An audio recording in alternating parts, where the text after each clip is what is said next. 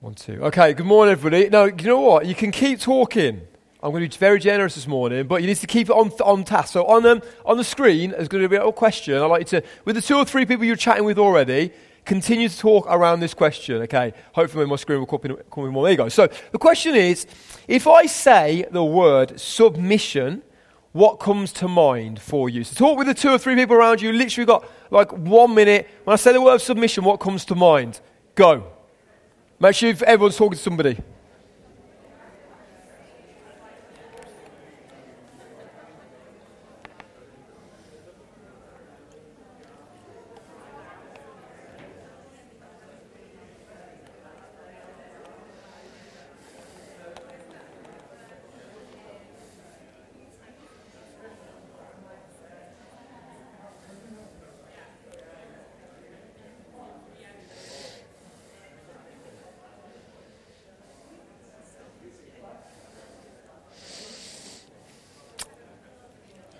Okay, I'm going to draw him to a close. I know you enjoyed that. Does anybody want to offer an answer? Maybe just shout out a couple of the things you said when we were talking about submission. So anybody want to offer an answer of what you talked about in your group? Wrestling? That's later. That's after service, Dean. Okay, yeah, not right now. So wrestling, yeah. So when so someone goes in submission, yeah, that's a good one. Anything else? Surrender? Who said that? Dot, that was Dot. Okay, this group here, surrender, yeah, great. Anything else? Assignments? So, okay. Comes to the students, of course. Submit that on time, always, of course, students, well done. Anything else? Giving in. Yeah, great. And hand over, great. Okay, fantastic. So, loads of different good things that we talk about when I talk about submission there. So, by the way, so those who don't know, my name's Jamie. It's great to be here this morning. I'm going to be talking and sharing this morning. So, submission, another word maybe you could talk about when we think of submission is the word authority. Or, obviously, there's different contexts for the word submission. Is the so authority or masters. And they're words, actually, that not everybody likes, are they? When we think of our society, we think of the word submission or authority or someone being a master over somebody else. They're often words that people don't like, particularly when we think about like millennials and Gen Zers. Often, when we think about leaders, quite cynical about leaders and don't like authority as a kind of general rule. And obviously at the minute in the UK, we're in an interesting time, aren't we? When we think about leadership, when we think about political leadership. We've seen so much going on in the past few months. I don't quite know where I'm coming or going with it. I don't quite know what's going on a lot of the time. And a lot of stuff's been going on in terms of authority and submission in our nation. Integrity often seems like an optional extra when it comes to people in authority, doesn't it? And it's something that when we think about submitting to people in authority, that is quite a wrestle and quite a battle. And then this for us today, you'll be pleased I'm not here to give a lecture on politics. I haven't got a clue what I'm talking about anyway. We're thinking about what it looks like for us as followers of Jesus today. What does that look like for us as followers of Jesus? And what impact does it have upon us when I talk about the words submission, authority, leadership, all those kind of things?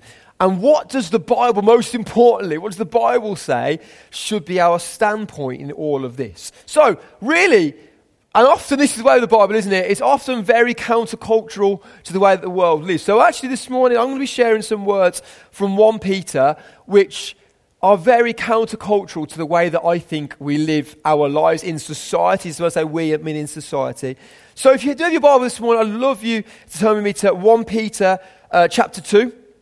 It's continuing on, I know Andy spoke in last week and Phil has spoken in it as well in 1 Peter 2, or 1 Peter at least. And I'm going to be speaking from 1 Peter 2, verses 13 through to 25. And if you don't have it, it will be on the screen for you. So 1 Peter 2, 13 through to 25. And it is entitled Submission to Rulers and Masters.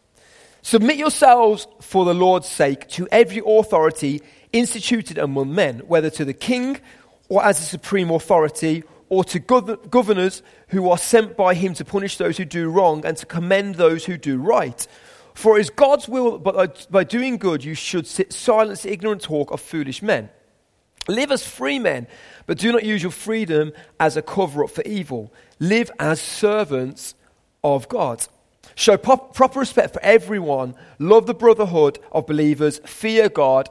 Honor the king. Slaves, submit yourselves to your masters with all respect, not only to those who are good and considerate, but also to those who are harsh. For it is commendable if a man bears up under the pain of unjust suffering because he is conscious of God. But how is it to your credit if you receive a beating for doing wrong and endure it? But if you suffer for doing good and you endure it, this is commendable before God. It is to you were called because Christ suffered for you, leaving you an example that you should follow in his steps. He committed no sin and no deceit was found in his mouth. When they hurled their insults at him, he did not retaliate. When he suffered, he made no threats. Instead, he entrusted himself to him who judges justly. He himself bore our sins in his body on the tree, so that we might die to sins and live for righteousness. By his wounds you have been healed, for you were like sheep going astray, but now you have returned to the shepherds and overseers of your souls. I'm just going to pray before we properly get into this. Jesus. Yeah, Father God, I want to thank you for your word. I want to thank you for your word that is so important and gives us instruction and teaches how to live. I pray this morning, Father, as we kind of study and grapple with your word together, and as I share some thoughts that you've given to me this week, I really pray, Lord God, that every single person in this room will just have a greater understanding of who you are and of what you do and can do in our lives. So be with us, I pray this morning, in the mighty name of Jesus. Amen. Okay, so just a little bit of context really for this word. So obviously we just read from 1 Peter chapter 2. And this was, is given in the title, was written by a guy called Peter. And it was probably, scholars believe it would probably have been written from Rome to the Christians who were suffering at the time. Some massive, crazy persecution was going on under the hands of the Emperor Nero. Now, throughout the Roman Empire, this Emperor Nero was persecuting, torturing, killing Christians, like just left, right, and centre. It was not a great time, obviously. So in terms of tough times, these guys and girls had it pretty hard. They had it pretty hard in terms of tough times. And this is potentially really, when we read these words about submitting to authority, about honouring the king, all these kind of things, this means actually these words are probably even more compelling and even more poignant than they would be in other situations where people aren't being persecuted. So that's the context as to what they were living in. These believers were living in really challenging, really difficult, really tough times.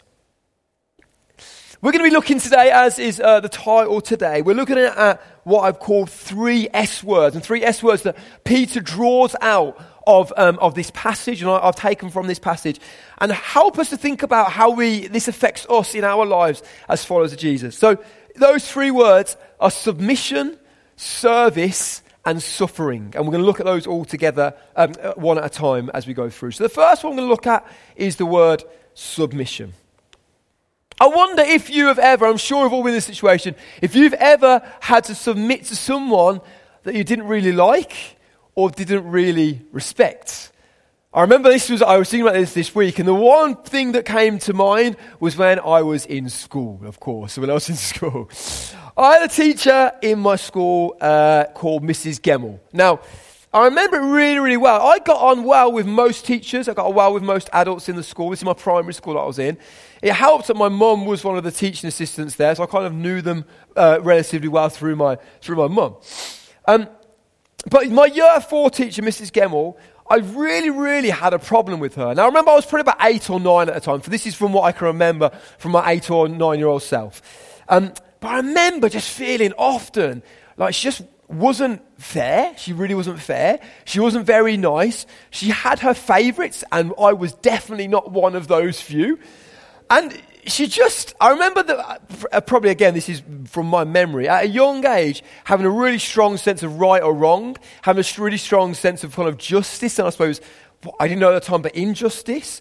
And just often felt like she just wasn't very kind, wasn't very nice, and wouldn't bring justice in different situations. And struggled with that, the way that she treated me and other people. I remember talking to my parents about this and talking to them about my frustrations with her. And gave me some great advice, really. This is from what I remember as a 8 or 9-year-old. She was the teacher, okay? She was a teacher. Now, I didn't have to like her. She didn't have to be my best friend, but I did have to submit to her and honour her. And again, as an 8 or 9-year-old, I was like, well, you don't quite get it, you don't quite understand that. But as I've grown up, I've come to see why that's important. I'm sure there's people in your life, whether it be in your work or your university or your family situation or at your church. It'd never happen in church, would it? Of course it'd never happen in church. In the government or other areas where actually there's people who you have to submit to, but it's not easy to do so. It's not easy to submit to their authority, whether it's because of a character flaw you see in them or something that you just don't like about their personality.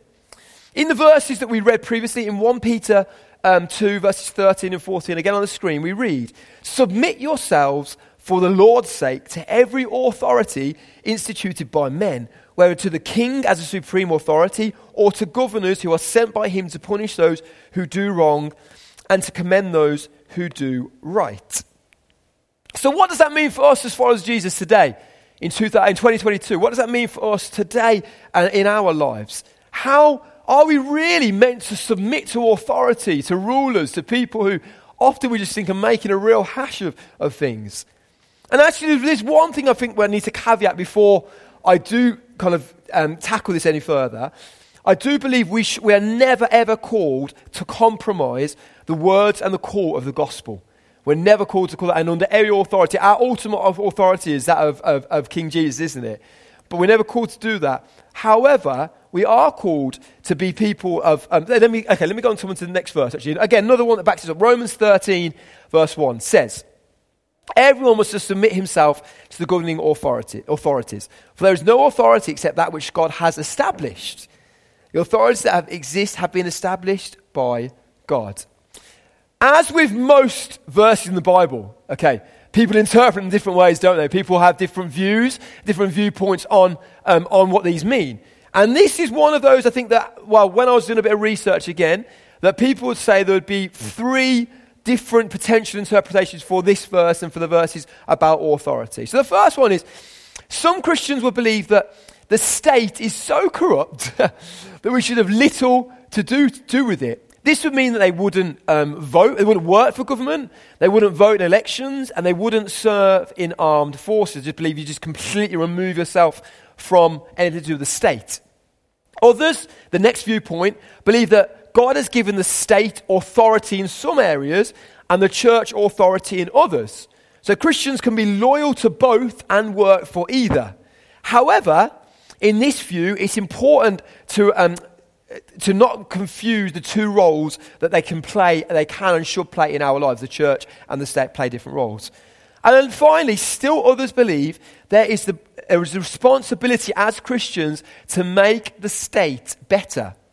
Politically, that can be done by voting for what we believe would be the best, the good and the most principled leaders that we see.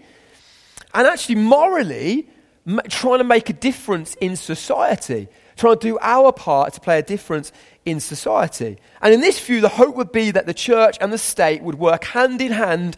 Why? For the good of all and for the good of society that we live in. It's important to know that in any of those 3 views, okay, even though they may be contrasting, they may have different interpretations of that verse, none of them are saying, let's start a rebellion against the government. None of them are saying, let's start an uprising. None of them are saying, let's go against the state. Or like completely rebel against the state. And I'm sure that it's a conviction, certainly of mine and hopefully of all of us here today, is that we want to live as God calls us and live as good citizens, don't we? Live as good members of our society and make a difference in the society around us. Submission, I believe, submission to authority helps us to do that well. And it helps us to model that well.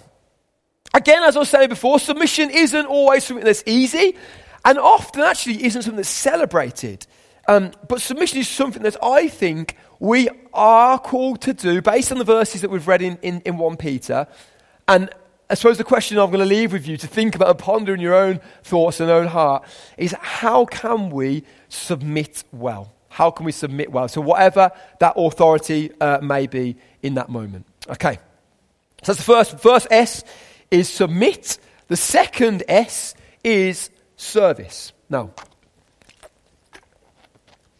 the next thing that we're called to do from that verse in 1 Peter 2 is that word service. So in verse 16 of our text, it says, very simply, it says, live as servants of God.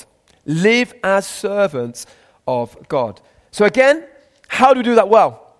How do we do that well? How do we serve God well? And how do we live as servants of God today in our society, in our life? How can we show evidence of our faith through the way in which we serve others? Again, I'm going to be coming back to the text. So in 1 Peter 2 verse 16, I'm going to suggest 4 ways that we can do that. Again, that comes straight out of the text, 1 Peter 2 verse 17. First one is, that came in there, is that we should be honoring all people. We should be honoring all people. Now, if ever you read the Bible, I recommend it. It's a good book, okay? Honor is a real strong value across the Bible. Something we're called to do in honor in so many different ways. Romans 12 verse 10 says, be devoted to one another in brotherly love. Honor one another above yourselves. Honor one another above yourselves. Honor means to demonstrate high respect or great esteem for somebody. It means that we love people, we show care for people, and that we, again, honor people above ourselves. The 10 Commandments, we are called to honor our parents. Again, in Scripture, we're taught in Leviticus to honor the elderly. In 1 Timothy, to honor our church leaders. And in the Psalms, it tells us that we should be honoring God. We honor people. We serve people by putting them before us, by showing them love, showing them value, and showing them care. And that's all the people in this room, that's all the people that we come in contact with. Next one, again, this is said in verse 17, is that we should love the brotherhood. Or in maybe a more simple way we could put it today, is that we should be love the church. Should we love the church, the people that are in the church.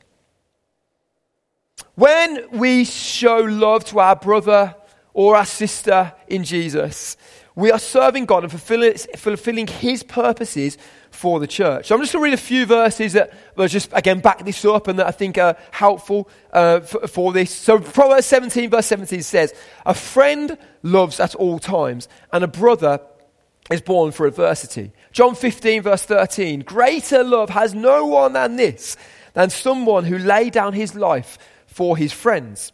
Proverbs 18:24, a man of many companions may come to ruin, but there is a friend who sticks closer than a brother. And Philippians 2 verse 2, complete my joy by being of the same mind, having the same love, being in full accord, and being of one mind. Serve each other by loving each other.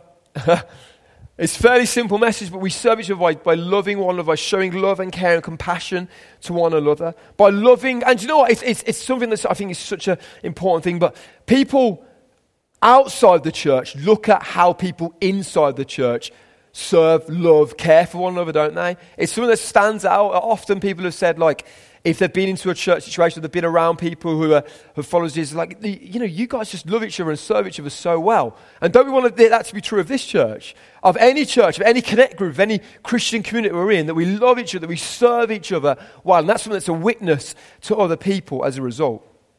Okay, next one is that we should fear God. Fear God. I wonder what you are afraid of. There's different people who some have what they would maybe call more rational fears. I mean, I don't get spiders personally. They're tiny, just stand on them and they're gone. Do you know what I mean? Some have more rational fears that maybe people would say spiders are one of them. I'm not going to argue with you. But it could be a whole array of different things. The fear of failure, the fear of death, the fear of spiders, of heights, of flying. Or for me, and I may have shared this before, but my fear, I'm not going to tell you exactly what it is, but my fear is dentophobia. Okay, so you can work that out in your own time. However, what happens if I was to tell you that we are called to fear God? Now, not be afraid of, however, but to fear God. One of our primary responsibilities of followers of Jesus is to fear God, is to revere him. This isn't the same as fearing God or being scared or worried about what he could do to us. This is more of a fear based on a kind of out of reverence and respect for who God the Father is, for who he does and what he does in our life. Psalm 147 verses 10 and 11 says, "His delight is not in the strength of the horse, nor his pleasure in the legs of a man, but the Lord takes pleasure in those who fear him, in those whose hope is in his steadfast love." And to fear him means really that we stand in awe of who he is and what he does in our life. Again, Psalm 33 verse 8 says, "Let all the earth fear the Lord. Let all the people of the world revere him." To fear God is to stand in awe of his majesty, his power, his wisdom, his justice, and his mercy, of all that he does and all that he is in our life. Again, it's not that we're scared of him. We've been talking a little bit, obviously Halloween's kind of tomorrow, isn't it? And we're talking particularly with Jude, our eldest son, about Halloween and how often it creates a culture of fear. And we're not called to fear, are we? We're called to, we believe that Jesus overcame and overcomes the darkness and all that kind of stuff that we talk to our children about.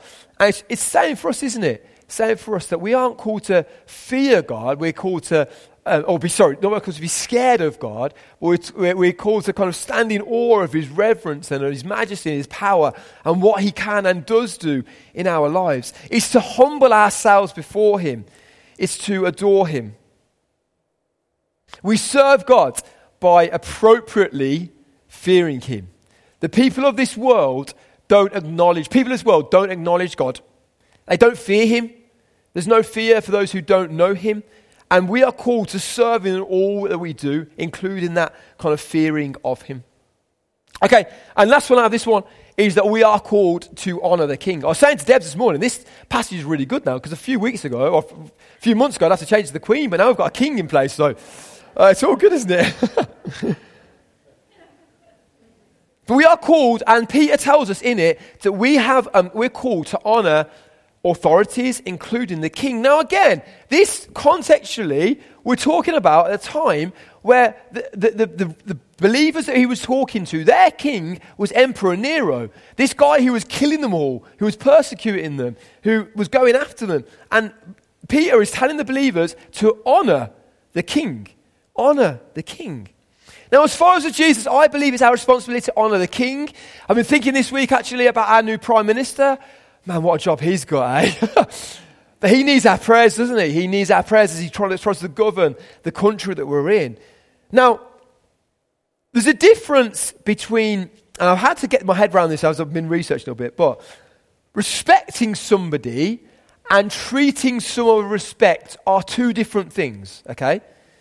It's our responsibility, and honouring people, honouring the king, honouring the government, that is our responsibility, and we should be doing that, I think, as citizens and particularly as followers of Jesus. Earning our respect is their responsibility. So they're two different things. Treating someone with respect and earning respect are two different things. And sometimes it's easy, isn't it? I've done it often where I read the Bible. I'm like, I don't like that bit. I don't want to do that bit. I'm not sure. I'll go into the bit I do like and I'll follow that bit. But actually, we are called in the Bible to honour authorities and honour the king. And there's no way getting around that. And like I said, I think in our context, that includes the government, that includes our Prime Minister, that includes our MPs, all the people that make decisions in our lives and our day-to-day life. We are called to honour them. Again, respecting somebody and honouring somebody is different. But we are called to honour them and to show honour and love to them. Really simple as the words the Bible says. And I just want to keep it to what I'm not here for a political discussion, like I said. I'm here to teach the Bible, which says we need to honour the King. So how do we serve God today? How do we live as servants of God? As said in 1 Peter 2:17, show proper respect for everyone, love the brotherhood of believers, fear God, honour the King. Okay, that's our second S. So you're pleased to know we're almost there. Our final S. Our final S is the word, I'm sure you're all really looking forward to hearing about this morning, church, is suffering. Okay. So if I was to say to the phrase or the words to you, long suffering, I wonder what you would associate that with. Some of you may have heard the phrase when somebody, it would be called a long-suffering wife. Basically, again, according to my research, that would be a wife, of course, because my wife isn't that. I did ask her, but she was like, no, Jamie, no, never. That's not you at all. Well, a wife has for long periods of time patiently endured her husband without complaining. Now, do you know what? I was really intrigued to see there's no such thing as a long-suffering husband. So wives, I'm very sorry for us on our behalf. Now, I am myself a self-confessed long sufferer. Okay, nothing to do with my wife this time. This is my wife. For just under 30 years or so now, I've been long suffering in this thing and trying to remain hopeful in the situation. And I rarely, never complain in these often hopeless situations. From time to time, I see glimmers of hope. I see times where it feels like things are getting better. But they're often taken away from me very, very quickly. And often it ends in tears and distress. I know. Does anybody know what my long suffering is? It is? But how do you know that? Some prophetic gift you guys have. It is my following of Birmingham City Football Club.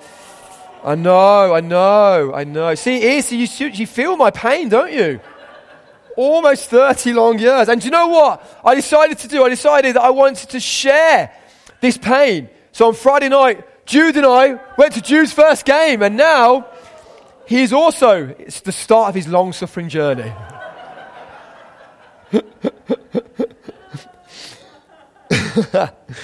Our final S today is that word of suffering. And 1 Peter 2, verses 20 and 21 says, but if you suffer for doing good and you endure it, this is commendable before God.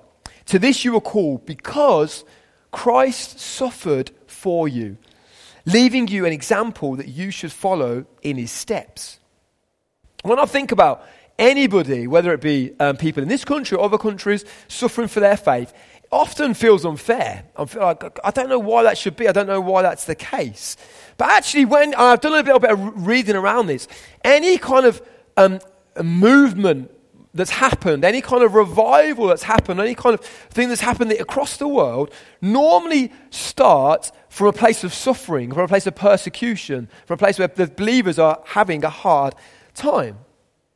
Now, I was thinking about this myself, and I'm going to speak really candidly this morning, really openly. I've been a follower of Jesus for almost 20 years now. And I've been also kind of working in full-time ministry for about 12 or so years now.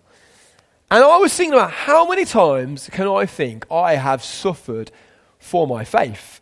I thought back, and honestly for me, I can never ever recall suffering for my faith. Now, I know suffering is one of those words that's open to interpretation. I know there's different things about what people may say as suffering. But for me, what's the worst I've ever had in my own faith? People not really understanding what my view was. People being rude to me or been a bit obnoxious towards me or taking the mick out of me a little bit. Or sometimes just feeling a little bit left out from my friends or society because of things that couldn't go on. But that's been the extent of my suffering. In that, I know people are going to have different stories, but that's been the extent of my suffering. I've never really suffered for my faith in God. Now, there's one or two things. Either I'm not doing something right, which may well be the case. I'm very happy to admit that this morning. Or we live generally in a nation where this doesn't happen very often. We're not in a place of persecution often in our nation. Research suggests that 6% of Britain would identify as practicing Christians. So about 42% were kind of Christians, like nominal Christians or would identify Christians, but 6%, a further 6% said they would identify as practicing Christians. And some actually would argue that's even lower. Some would argue that's even lower. Maybe it's time the church in the UK follow Jesus' example and get a little bit uncomfortable in what we're doing, get a little bit uncomfortable in our faith. There's different reasons why individuals may suffer as followers of Jesus, different things that may happen. One is that sometimes it's actually the direct result of our own brokenness, of our own fallenness, and our own sin. We suffer because we've fallen away from God or whatever that may be, but it's a result of what we've done. Some is a result of just of maybe bad decisions we've made, of things that, again, sometimes we suffer because we do bad things. We do things that are wrong, and we walk away from it and make situations worse for ourselves. Sometimes it's just the result of living in a broken world. We live in a world that's broken. There's a lot of stuff going on, and that's often can be why it happens. But here, in this text here, Peter is talking about suffering as a result of doing good. Suffering as a result of doing good. And actually, we think about and we remember Jesus in this situation, don't we? Jesus who was without sin, who suffered the same temptations that we did and went through the same stuff that we did, and yet never sinned. But he suffered beyond most people's comprehension. Why? Why did Jesus suffer in that way? Well, we know it, don't we? So that we could be set free. We could be set free from the things that we do in our lives and the way that we live our lives out. Following the example of Jesus and trying to serve others may well mean that we suffer in our lives, in our faith, in our situations. Our goal as followers of Jesus today should be that we face any suffering that comes our way as Jesus did. How did he do it? With patience, with calmness, and confidence that God is in control of the future. That's what I love about Jesus. Even though, there's so many times where he could have escaped the cross. He could have walked away. He could have said, no, I don't want this. He could have got out of that situation. He knew he had to go through that, and ultimately he knew that God was in control, didn't he? He trusted his Father. And I would like to think that, I'd hope to think that any time that I would get in a situation where I feel real suffering, actually I trust in God. I trust in God in the stuff in our lives. And for us as a church, that we trust in God in our church life, in your own individual lives, in your families. We trust in God if ever we face these situations.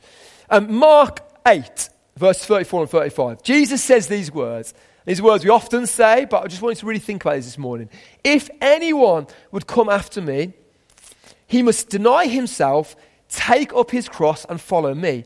For whoever wants to save his life will lose it, but whoever loses his life for me and for the gospel will save it. Peter had spent some time with Jesus while he was here on earth, and he learned about suffering from Jesus. He knew that the suffering that Jesus had to endure was part of God's plan for him and was intended to save us. That's what he was there for. And as per the verse we just read in Mark 8, Peter also knew those who follow Jesus must be prepared to suffer.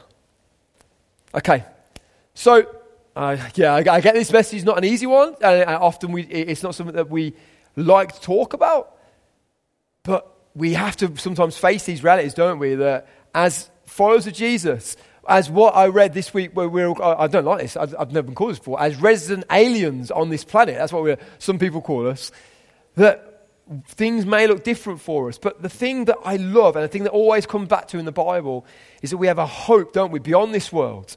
That if this is the only thing we see, then it's not great, is it? But our hope is beyond this world. Our hope is beyond all the sin and the suffering and the stuff that goes on in this world. I'll invite the band back up if we can as I come into a close.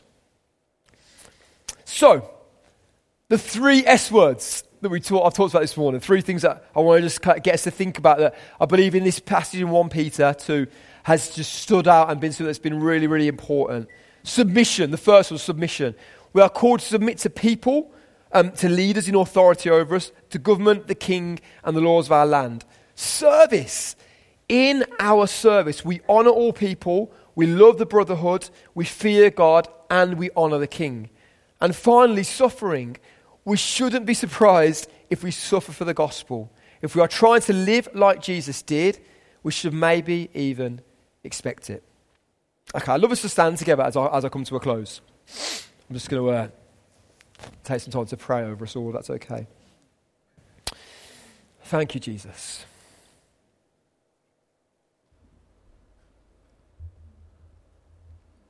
I just want to take a moment just to, in the stillness and the quietness, just to what God's saying to you through this. I believe he speaks. I believe he wants to speak to you as an individual this morning. And maybe what was one thing that God's just kind of downloading to you right now. I just want to take a moment in the quietness just for you to take that moment with God.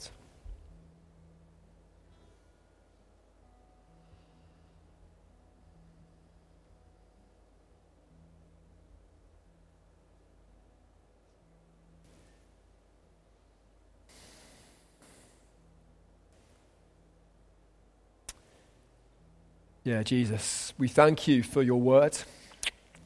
We thank you for the word that believes, it sharpens us, it challenges us, it gives us life. But this morning I pray for the things that we've heard about from 1 Peter 2. I pray, Lord God, that we will be a people who submit to authority. That people that even if the people that we struggle with and we find challenging, that we submit to them and submit to them well. Whatever that may look like in our lives and our circumstances, our workplaces and families, that we'll submit to those people. I pray we'll be a people of service, people who serve one another really well, who serve our family well, who serve our communities well, who serve our church well, who serve people who we come into contact with on a day-to-day basis really, really well.